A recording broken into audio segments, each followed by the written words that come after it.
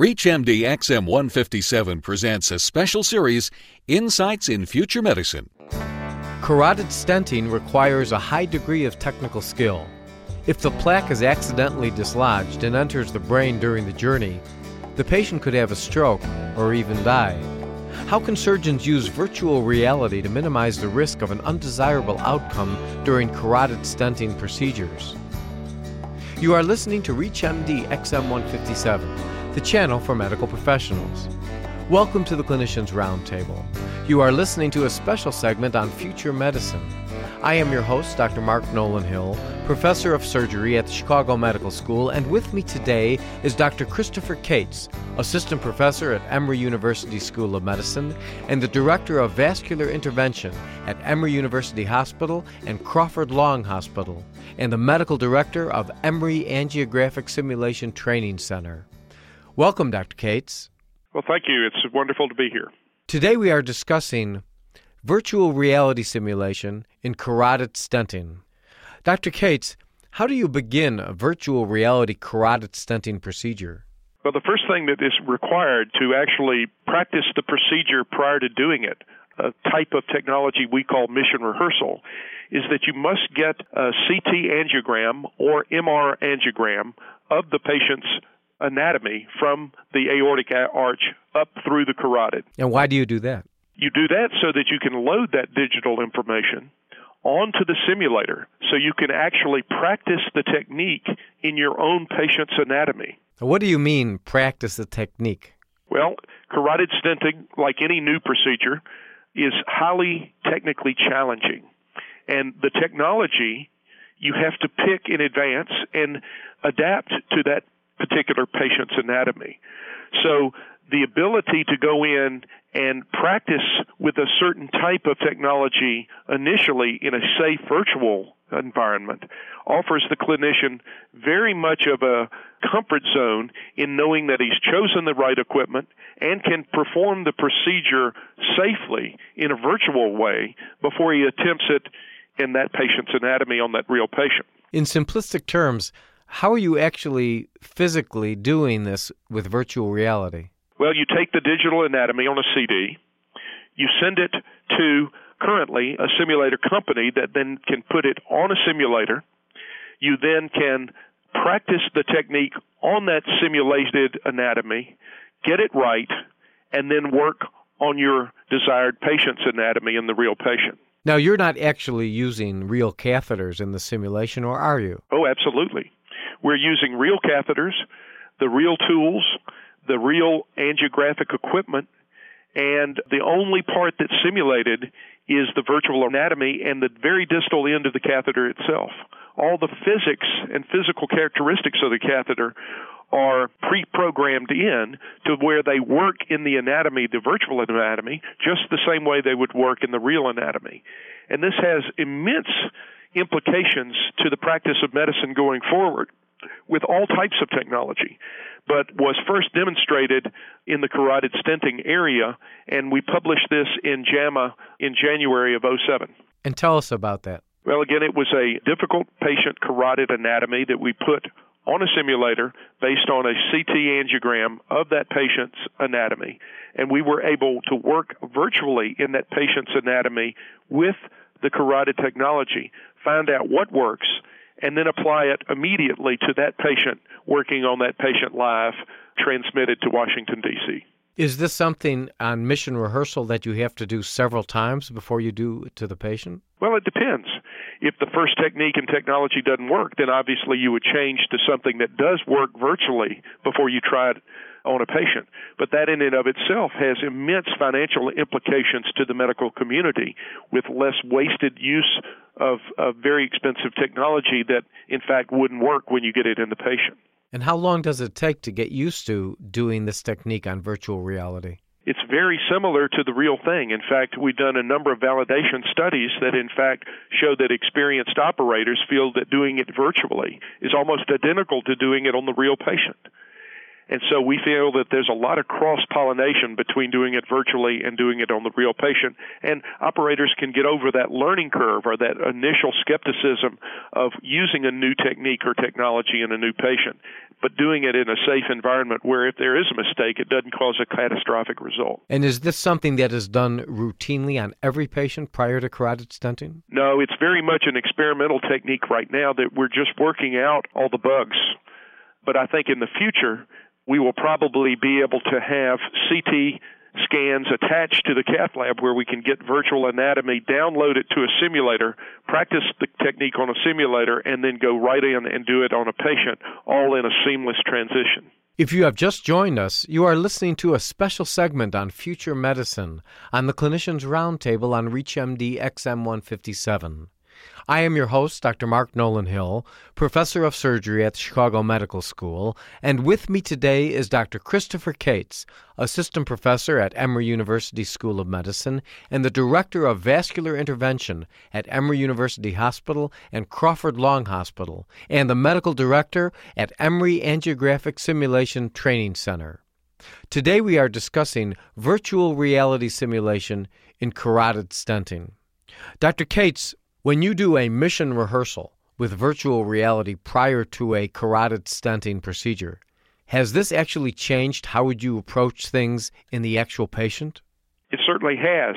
In fact, on the first patient that we did mission rehearsal on, that is loading their information onto the simulator and practicing before we do it live, we found that a certain catheter allowed the guide wire to go up into the wrong place, that we did not want the wire in the left subclavian. We were able to then modify in the real live patient to take a different technique that did not allow that wire to go in the unintended place. It also allowed us to size the equipment exactly to the patient's anatomy and not have this guesswork that needed to be done in normal live procedures without mission rehearsal. So we feel like it really has immense implications both for quality, safety for patients, as well as cost reduction in overuse of inadequate and ultimately ineffective technology in patients. Well, how accurate is the model compared to the actual patient? It's the patient's real anatomy, so it's very true to form. It's very much one-to-one to the patient's real anatomy. And again, as we learn more about this technique, I suspect there are going to be many more applications using robotics, where we can actually do a patient's anatomy based on a virtual reality simulation in one city, where a robot then can, by satellite, do the actual procedure on that distant patient in another city. Well, not to look at the downside, but has a mission rehearsal ever thrown you a curveball and actually thrown you off track? Well, certainly, like any new technology, there are potential pitfalls, and doing a procedure incorrectly in a virtual way and thinking that it could be safe and then applying that incorrect technique to a patient could be a downside of virtual reality. But hopefully with some of the mechanisms that we're building into these systems where operators can get what's called proximate feedback, that is feedback from the machine that they're actually doing something unsafely or incorrectly with an orange triangle or a caution bar, that can train the physician while he's learning the new technique or using that technique in a certain patient's anatomy, that particular movement or technique was unsafe and would not be appropriate to be transferred to the live patient. Are the physicians pretty receptive in doing this mission rehearsal prior to the actual procedure? Oh, physicians love it. They say, wow, this has really gotten me over my learning curve in doing this very complex case, and I would love to have this on every patient. And do you inform the patients as to this mission rehearsal? We do at this point because it's still a technology that we're using very carefully and very selectively. So it's still a part of ongoing investigations and is not applicable to the wide patient population as of yet. But in 5 to 10 years, it may be commonplace and the standard of care. Now, how long have you been doing mission rehearsal for carotid stenting? We have been doing it for the past 2 to 3 years, and we are learning more and more about it and have actually been training physicians using simulation, of which mission rehearsal is one piece, all around the world. We're working with other societies like the Brazilian Cardiology Society to do training programs in Sao Paulo, Brazil, and Rio de Janeiro. We've worked in Singapore to train Southeast Asia Interventional Cardiology Society. We've worked in India in association with the Indian Cardiology Society to train there, as well as in Europe. And what about other places in the United States? We have, through the Interventional Cardiology Society, established regional simulation training centers where we do simulation training in a tiered curriculum where doctors learn carotid stenting, the basic techniques, in a 2.5-day intensive course with the experts. They reinforce their knowledge on an online didactic training system and remote simulation using the internet, along with a cognitive test.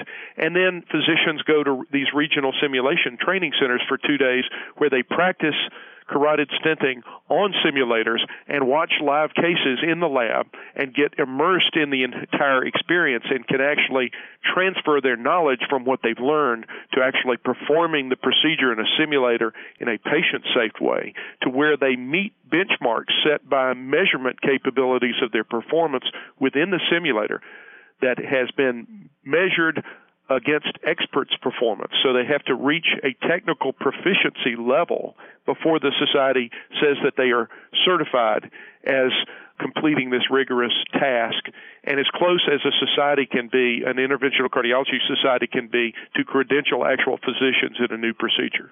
And finally, this is very exciting technology. How do you think what you've learned can be applied to other procedures in other specialties? Well, I think that it already has and will be applied to other specialties like surgery, where laparoscopic surgery in many residency programs actually has a virtual reality component where resident physicians spend certain amounts of times on simulators prior to doing real procedures on patients. I think in other evolving areas where new technology is going to be used, like percutaneous valve treatment, where heart surgeons want to learn to do procedures less invasively, where neurologists want to treat acute stroke and we're using new technology up in the brain, where there's high risk to patients, I think virtual reality will become the standard of training and the standard of care in mission rehearsal.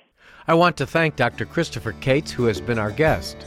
We have been discussing virtual reality simulation in carotid stenting. I'm Dr. Mark Nolan Hill, and you have been listening to a special segment about future medicine on the Clinicians Roundtable on ReachMD XM157, the channel for medical professionals.